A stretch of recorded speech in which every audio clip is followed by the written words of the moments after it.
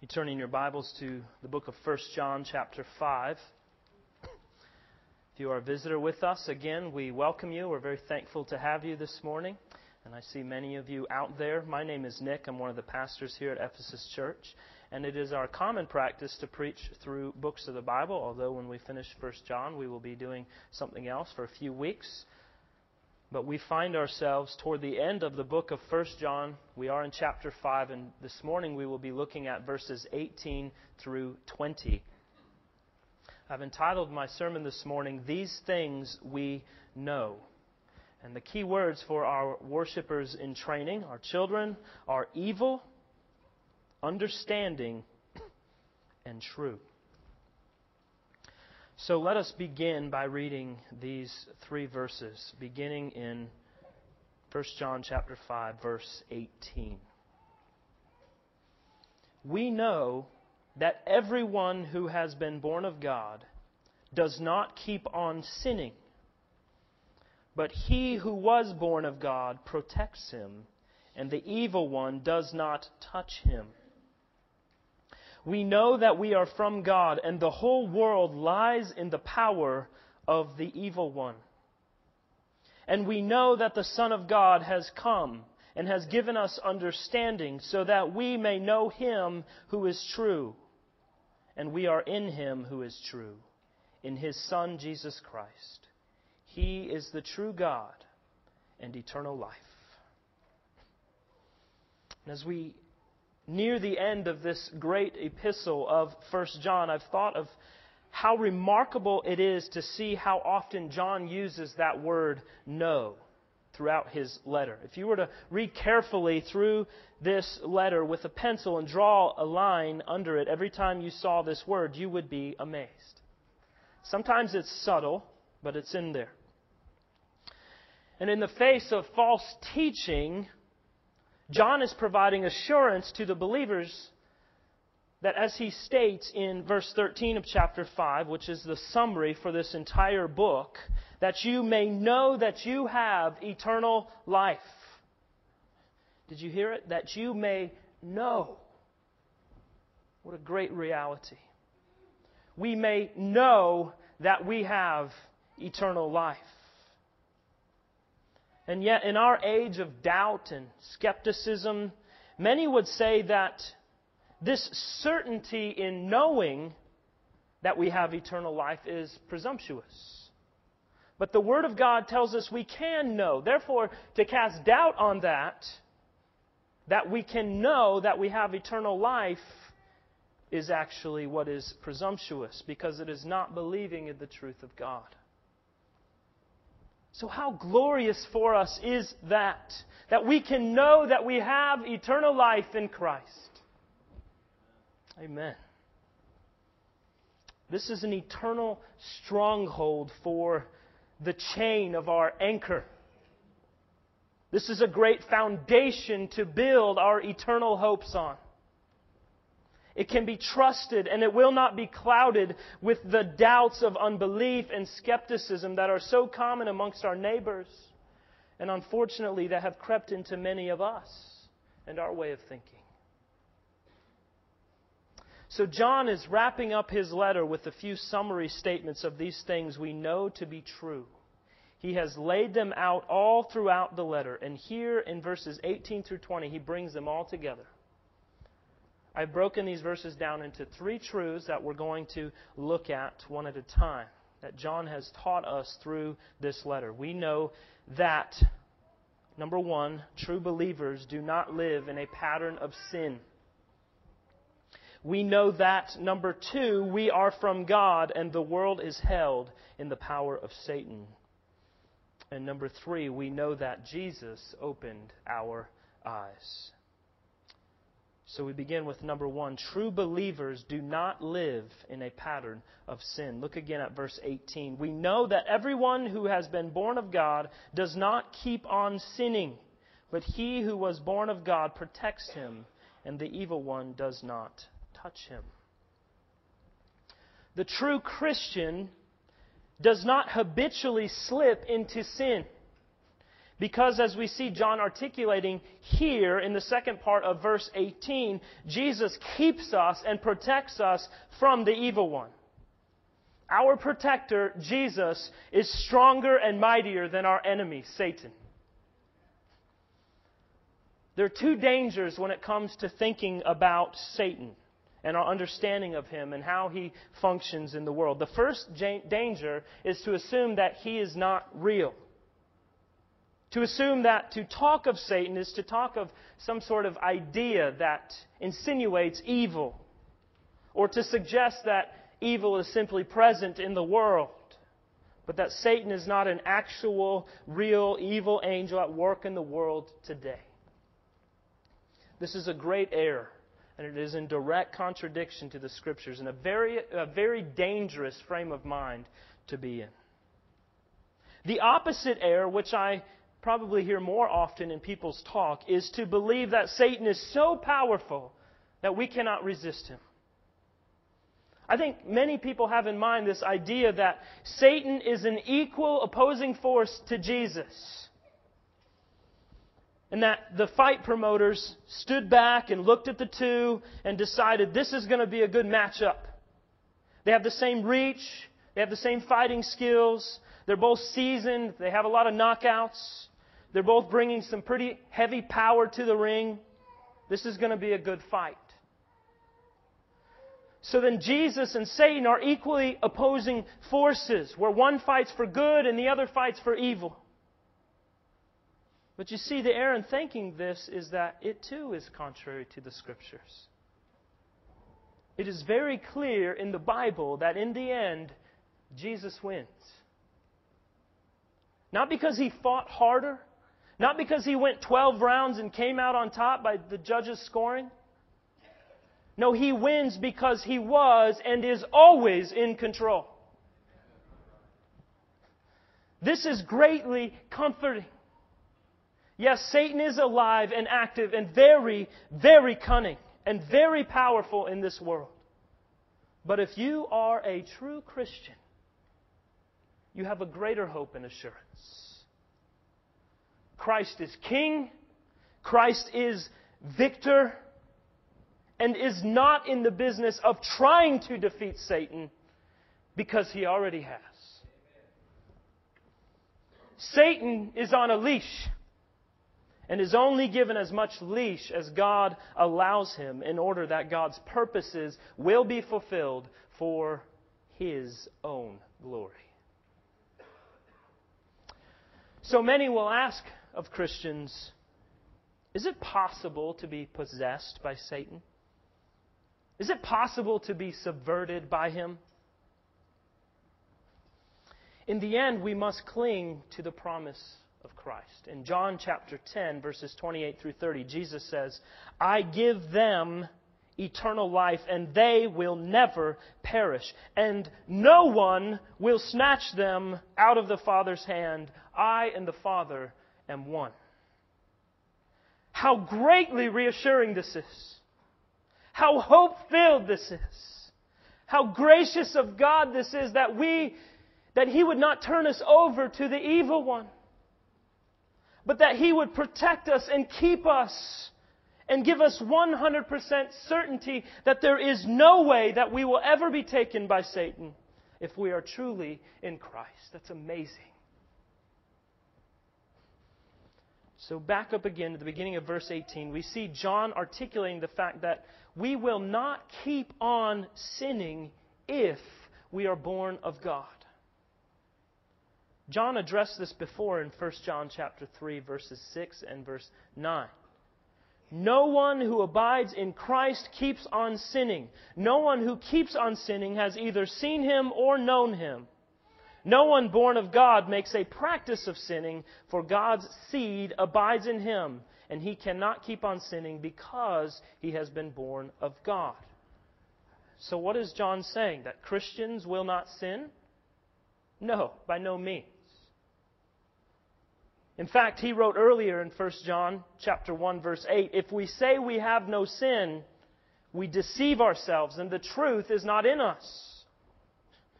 So John is intimately aware of the sin in our lives, because he needs to look probably no further than his own life to understand the constant battle against the flesh. What John is saying is that no one who is truly born of God continues in habitual sin, living in open rebellion to God, unwilling to repent when confronted, and seeing no reason to turn from their sins. As Christians, we will sin. There's no doubt about it. We do it all the time. You've already done it this morning. Because we are still living in a fleshly body in this evil world. But when we do sin, as those who have the Holy Spirit dwelling within us, we will be convicted of that sin. We will have no desire to continue in that sin. And we will be willing to do whatever it takes to purge ourselves of that sin in our lives. We will make war against our sin because we would rather die than bring dishonor to Christ Jesus our Lord. Charles Spurgeon wrote, "We understand by this, not that believers are perfectly free from sinning, but that they do not sin habitually, willfully, and openly as the unregenerate do. Their lives are holy, and when faults occur, they grieve over them. The river of their lives runs toward righteousness, and though there are eddies in it, these do not affect the main current." I believe that one of the reasons that some people suffer from extended times of darkness in their lives is the unwillingness of their heart to renounce some cherished sin. Jesus and the Apostle Peter and King David all spoke of how unconfessed sin hinders our joy in God. Jesus said in Matthew 5, "If you are offering your gift at the altar, and there remember that your brother has something against you, leave your gift there before the altar and go. First be reconciled to your brother, and then come and offer your gift." So you see, we quench the very joy of fellowship with God while we refuse to confess our offenses to man. Peter related this to the marriage relationship and said that if a husband sins against his wife, his prayers will be hindered. If we want the joy of Christ, we must not make peace with our sins. We must make war.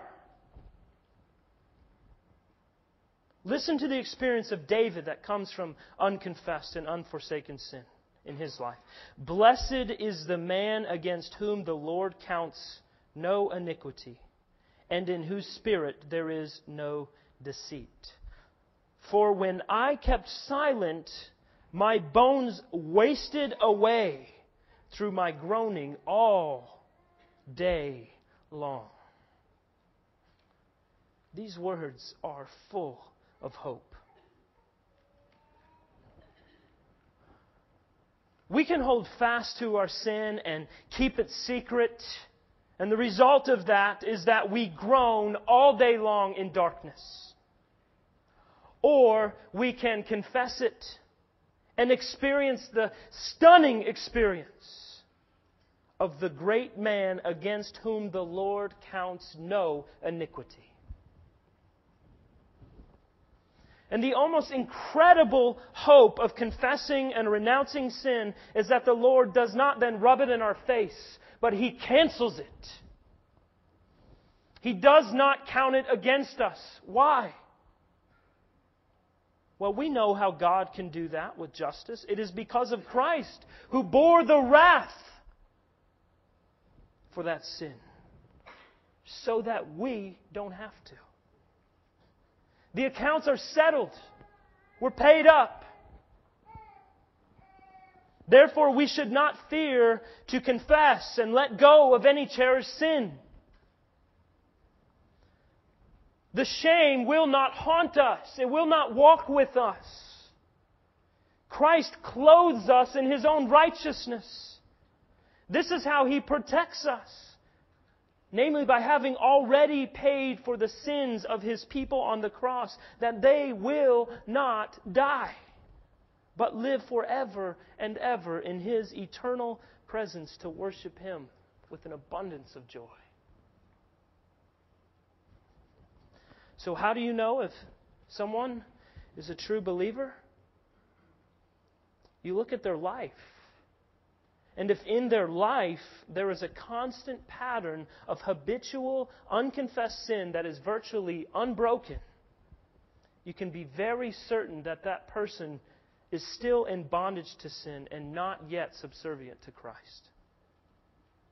The one who is born of God does not continue in a pattern of sin. In chapter 3, verse 4, John wrote, "Everyone who makes a practice of sinning also practices lawlessness." Sin is lawlessness. Notice two things. First, he's talking about those who make a practice of sinning. They are habitual sinners. Secondly, notice the main thrust of what John is writing here is that sin is incompatible with the law of God. When a person becomes a Christian, they say with the Apostle Paul in Romans 7, "Oh, how I love your law." You see, the Christian cannot habitually live in violation to God's law because sin is incompatible with the law of God. It is lawlessness. Sin is also incompatible with the work of Christ. Christ appeared in the world in order to take away sin. So, a life of continuous, unrepentant sin is a life without Christ.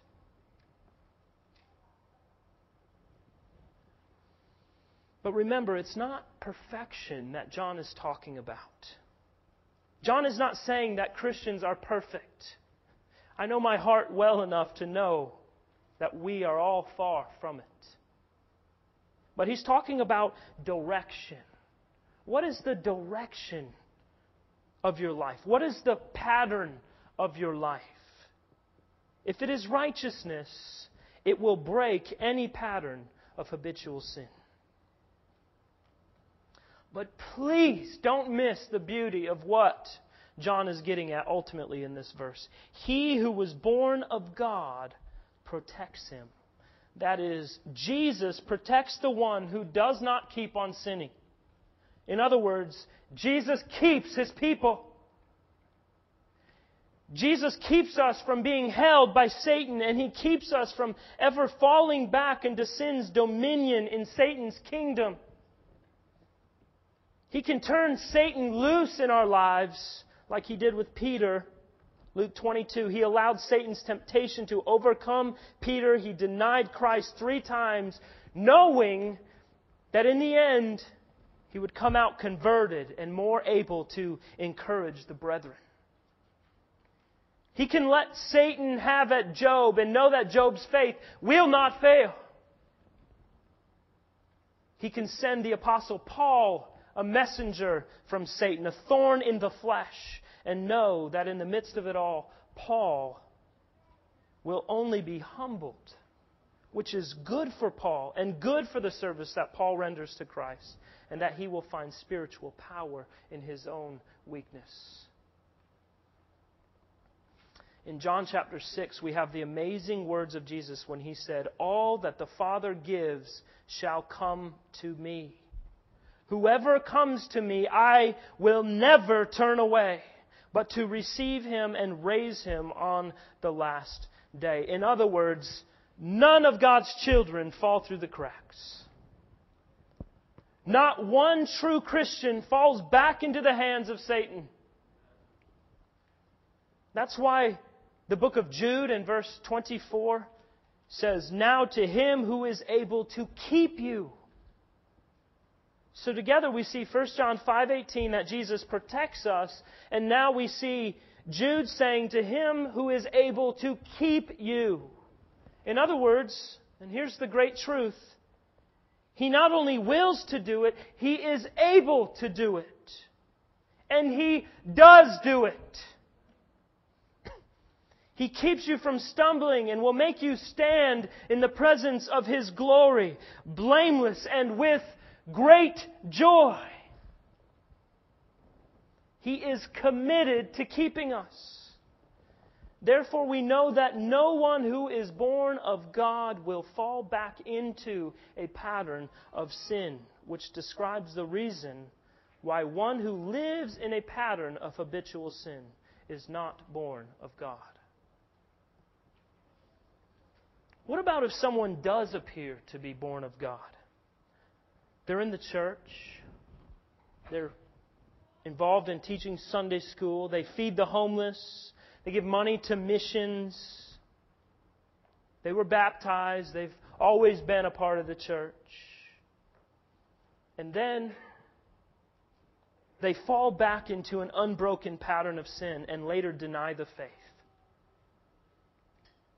Well, John addressed this in chapter 2, verse 19. They went out from us, but they were not of us. For if they had been of us, they would have continued with us. But they went out that it might become plain that they are not of us.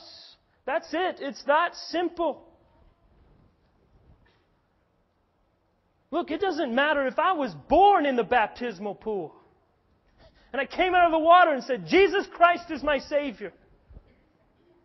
And when I was 10, I made bricks by hand to build the church building, and I paid to send 10 missionaries all over the world. And paid all the money to support the missions and the ministries of a 1,500-member church. It doesn't matter if I turn and begin living a life of unrepentant sin in complete rebellion against God. It doesn't matter what I did externally that makes it look like I was in the work of advancing the kingdom of God, because internally I remain dead in my transgressions and sins, and I was never a child of God. But a true child of God is kept, is held by Christ Himself, who never allows the evil one to lay hold on his own. He can come after you, but he will not succeed.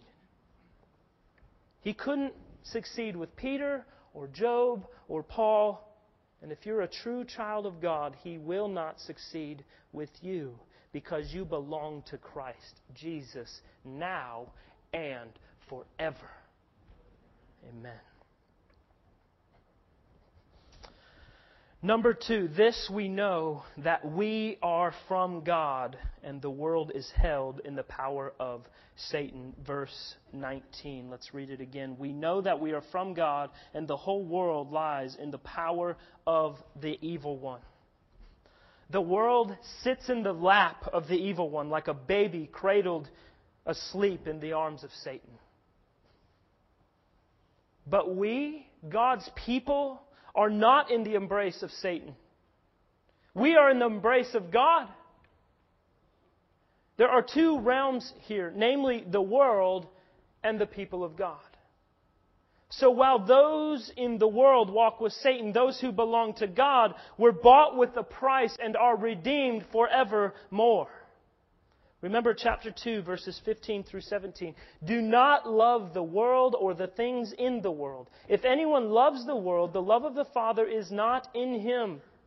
For all that is in the world, the desires of the flesh and the desires of the eyes and pride in possessions, is not from the Father, but is from the world. And the world is passing away along with its desires. But whoever does the will of God abides forever.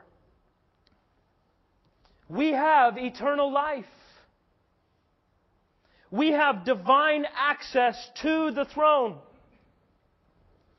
We have great confidence on the day of judgment as we stand before the King, not because we have anything to boast of in our own right, but because we have been reconciled back to God because of His grace and for His glory.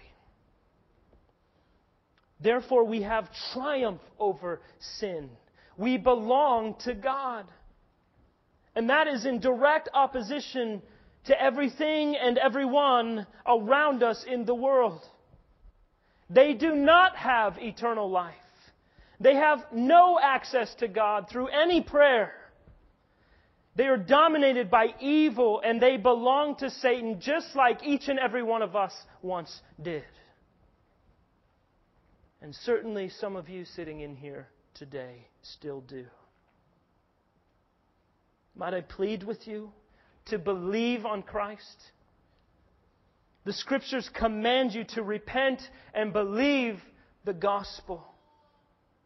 Put your full trust and allegiance in Christ. Embrace Christ as your ultimate treasure. He lived a perfect life. He died a sinless death, taking on the full wrath of God so that those who by grace through faith believe on Him will not spend eternity under His wrath, but rather in His warm embrace, worshiping before the throne with a great multitude from every tongue, tribe, nation, and people. So I bid you, friends, if you do not know Christ, if you do not live and breathe every breath of your life for Christ, come to Him. Experience everlasting joy in the King of Kings and the Lord of Lords. Do not live with satisfaction in the things of this world. Do not live seeking to find your joy in the things that this world has to offer. Because in the end, John tells us in chapter 2, it's all passing away. And in the end, it's you standing before God. That's it. Will you have confidence because you know that you are from God? Or will you seek to run and hide because you are of the world, living in the power of the evil one? I fear that there are some here this morning who think that they will have confidence when they really will not. Because they have been so cunningly deceived by the evil one that they believe that they do have a right standing before God, when in all reality they are workers of lawlessness. Listen, if this is you, and you know this,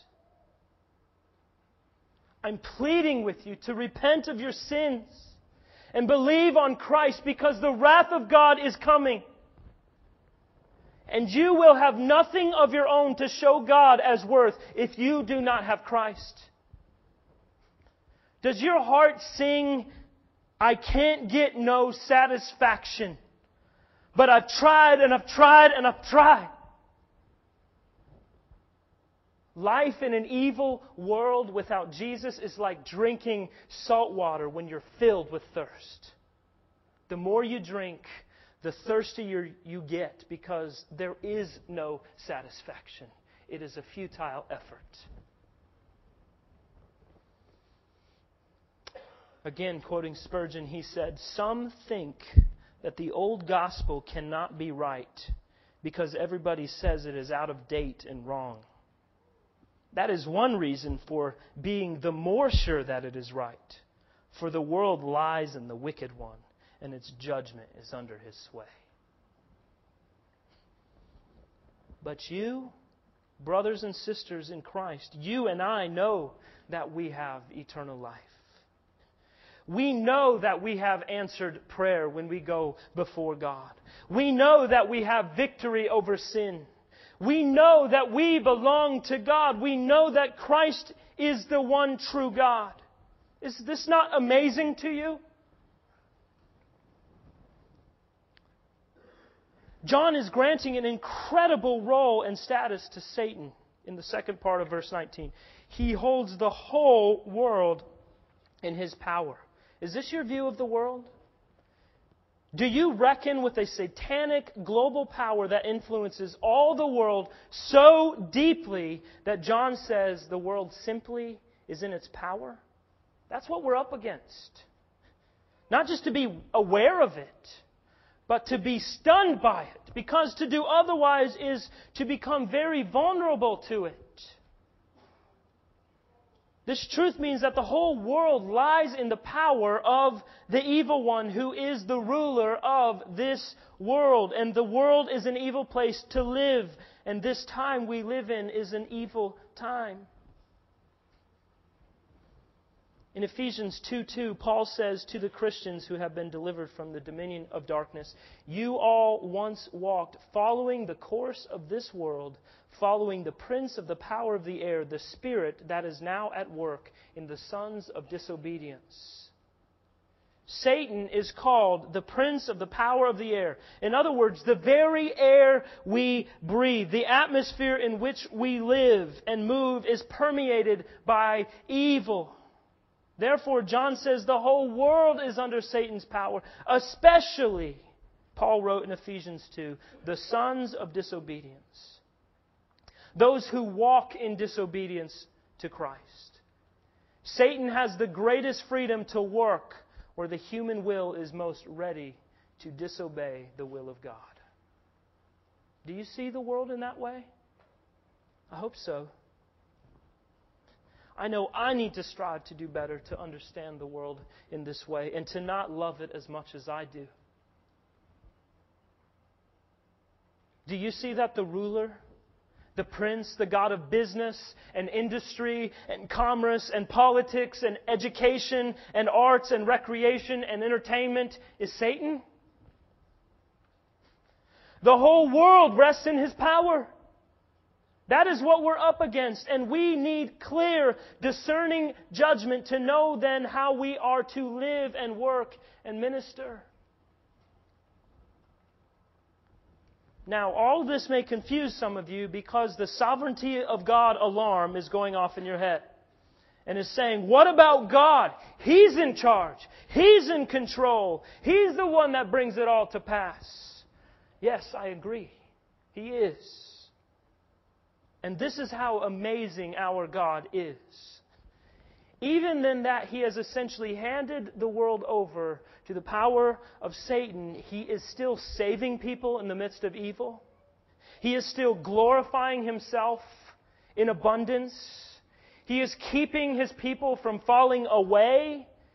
He is building His church and preventing the gates of hell from prevailing over it. And He is using it all in His divine, eternal plan to make known His power and His glory and His purposes forevermore. But we still have a great responsibility to fight against Satan. The Word tells us that the gospel is veiled to those who are perishing. Satan is stupefying, deadening, blinding the minds of the world. We must persevere behind the power of the Word of God and the supernatural work of the Holy Spirit to overcome the effects of the evil one. And know this too. One reason the New Age fads are going to sweep many away in our day is that they are not just fads. They have real satanic power behind them. And there will be real signs and wonders worked out not by God, but by Satan, and people will be deceived. That's why Revelation 12:9 says Satan is the deceiver of the whole world. What we are up against in our efforts as believers to advance the kingdom of Christ is a global power that touches and in some measure controls all culture and society. If we're going to make headway against the kingdom of Satan, we must fight. We must fight against our own sinful flesh. We must fight against the strongholds that he has in this world. It means being busy about the work of the gospel, that the glory of Christ would triumph, and not the efforts of Satan. It means being diligent to love our neighbors through acts of service and relationship building. It means providing and praying for global frontier missions and even going, if you are called, and praying that God would send you. It means living a wartime lifestyle that strips away the fluff and stays focused on the prize, the finish line that rests before the throne of God. And in the midst of all this, do you know what Satan loves the most? I think what Satan loves the most is when the people of God forget who they are and what they are commissioned by God to do. When they stop looking outward and begin looking inward. To serve and love themselves while their neighbors remain in Satan's grip. When they stop fighting against him who is blinding the eyes of unbelievers and begin fighting each other. When the work of the gospel is halted to issue complaints and clean up messes instead of pushing forward with the purpose and joy, knowing that Christ will bless the efforts of faithful people. Satan loves it when we sit back and watch the world fall down while we tirelessly work to puff ourselves up. Brothers and sisters, let this not be said of us. And I'm afraid, in many ways, it has. I'm pleading with all of us. Let us be busy about the work of the gospel. Let us live our lives each and every day knowing that we are involved in a cosmic war against the prince of the power of the air. And while Christ's victory is sure, we don't want to be sitting back on our heels when He returns. For to him who much is given, much is required. We've got a lot of work to do. When you walk out of here today, you are walking into a world that is in the hold of the evil one. I pray to God that our response is an overflow of compassion, not indifference. Let us be about the work of the gospel. Lastly, very quickly, number 3, we know that Jesus opened our eyes. Verse 20. We know that the Son of God has come and has given us understanding so that we may know Him who is true. And we are in Him who is true, in His Son Jesus Christ. He is the true God and eternal life. We know that Christ has come and has given us understanding in order that we may know Him who is true. Against the Gnostic heretics who John was writing against, who claimed that they alone had the proper understanding of things, John assures his readers that through faith in Christ they can take confidence in the truths of Christianity. In Psalm 119:34, King David prayed, "Give me understanding." This is that which we are indebted to Christ for. He has come and granted us understanding. He has opened our eyes that we might see Him who is true. I once was lost, but now am found, was blind, but now I see. Understanding is the pilot and guide of the whole man. It is that faculty which sits at the stern of our souls. Our ability to be discerning, to be wise, and to walk in accordance with the treasury of God's glorious commands is all because Jesus gave us understanding to know, above all, that He is the true God and eternal life. The Christian faith is not a hindrance to intellectual activity. but rather a stimulus to right thinking. Whatever the world and its philosophies choose to assert, Christians know that the Son of God has come in the flesh and has endowed them with the mental faculties capable of attaining to a knowledge of the true God. The Christian certainty is not fanaticism or superstition. No, the true Christian is ready always to give an answer to every man that asks a reason concerning the hope that is in him. And by the gift of Christ, he is able to obtain an intelligent knowledge of Him who is God. Has Jesus given you understanding? Has He opened your eyes that you can see and know Him who is true? Perhaps the things I'm saying here this morning are foolishness to you. I pray that Jesus would open your eyes. I pray that you would have understanding to know and believe that Jesus Christ is the true God and eternal life, and that all other attempts at approaching God are futile. Do you think you're good enough? God's standard is perfection. And there is only one who lived perfectly. Do you think you have obeyed the law of God? The Bible tells us that if we break one law, we're guilty of the whole thing.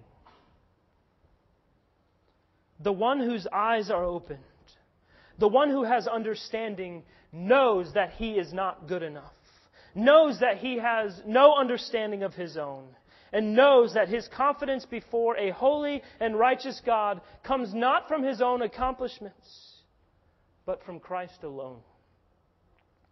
The true believer has great hope and great assurance, not only in having Christ, but in knowing Christ, in loving Christ, in being secure in Christ.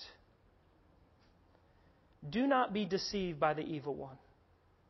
If you do not know Christ, the one who is true, you do not have eternal life. And Christian, go away encouraged this morning, because these things we know to be true.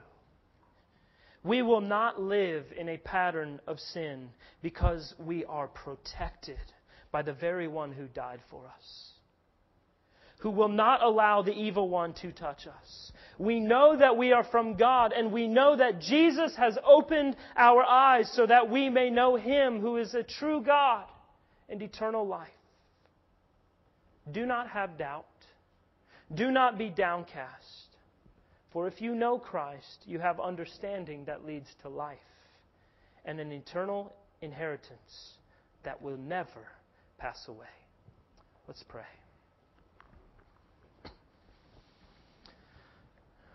Father, we do pray that you would help us, O Lord, to be assured with confidence of these great truths that we can know for sure. Help us, Lord, to measure our lives up against the truths of your word. Help us to consider our lives, to consider the sin in our lives, to see, Father, if we are walking in obedience to you. Help us to fight against the flesh. Help us, O Lord, in the battle against the prince of the power of the air. Help us, O Lord, to be busy about the work of the gospel, as to not give Satan a stronghold, but to continue to push and to continue to fight that the gospel would be proclaimed, that your glory would be sounded from the rooftops, and that many would come to know Christ. Father, help us to not be settled back on our heels when it comes to doing the work of the gospel. Help us to love our neighbors, to love our enemies, to love them all enough, Father, to tell them of Jesus, because we too were once enemies of you. And in your great love, you rescued us. You called us out of darkness into light. and You caused within us belief and faith and trust in Jesus Christ, our Savior.